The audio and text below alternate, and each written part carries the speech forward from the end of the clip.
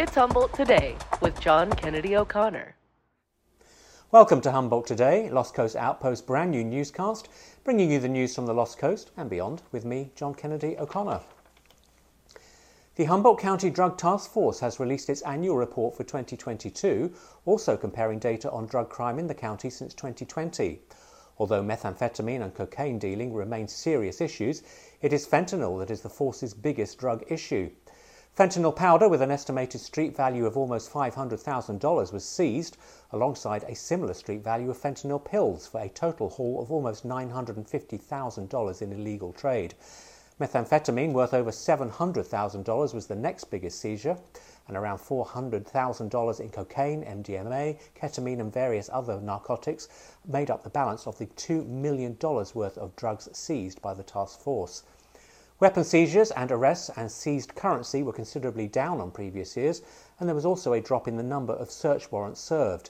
The task force consists of officers from the Arcata, Eureka and Fortuna police departments, the County Sheriff's Office, the CHP and the DA's department. The full report can be found on the Outpost. A week ago on Humboldt Today, we reported the deaths of two McKinleyville residents following what sheriffs believe to be a domestic violence incident. The Times Standard is now reporting that the married couple, 54-year-old Mariah Dory and 63-year-old Charles Dory, were the two individuals involved in the murder-suicide that occurred February 6th. There had apparently been no previous domestic violence investigations into the couple. The Sheriff's Office believes Charles Dory fatally shot his wife before turning the gun on himself, but the investigation is ongoing. Arcata City Council plans to introduce a residential rental inspection programme at Wednesday night's council meeting. The programme aims to ensure the owners of rental properties comply with current health and safety standards.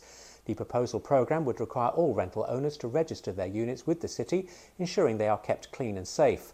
Under the scheme, city staff would inspect the units during the first 3 years of the programme. After that, a self-certification option would be available. To be eligible for self-certification, the applicant must not have incurred any building code violations for at least 3 years.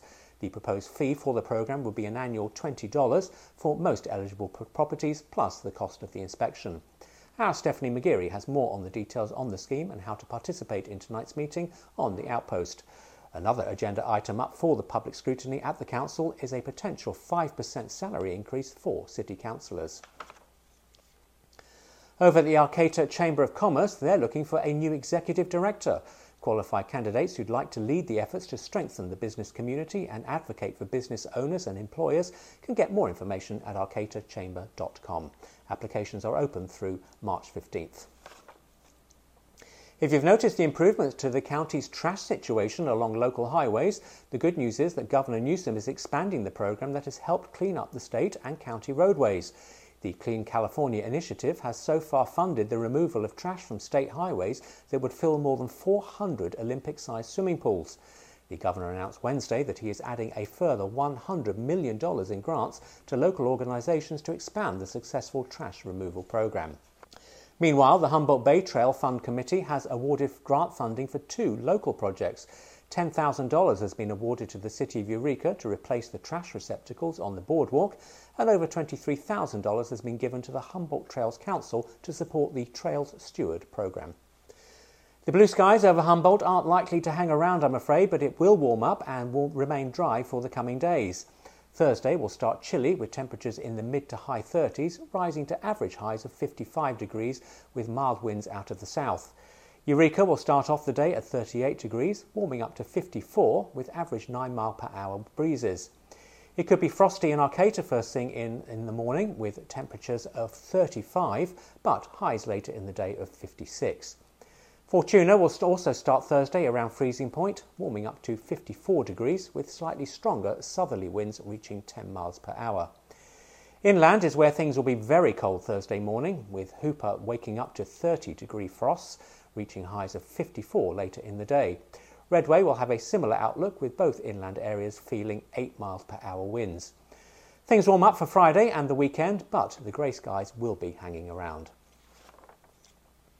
Our pointless poll from Humboldt Today yesterday suggests sloth is Humboldt County's most common deadly sin. So if you can stir yourself to join in today, our latest Humboldt Today poll on the Outpost relates to the release of the Humboldt Drug Force Annual Report. How do Humboldt Today viewers feel about the resources local law enforcement agencies devote to our area's drug problems? Click below to register your opinion. And those are the main stories around the Lost Coast today. Click on the homepage for details of all these stories and for more on what's happening and coming up on lostcoastoutpost.com. Join us again next time for the next Humboldt Today, and don't forget to click below for today's Loco poll. Stay warm tonight and drive carefully if you're out on the frosty roads tomorrow morning. Have a great evening, everybody. Bye-bye.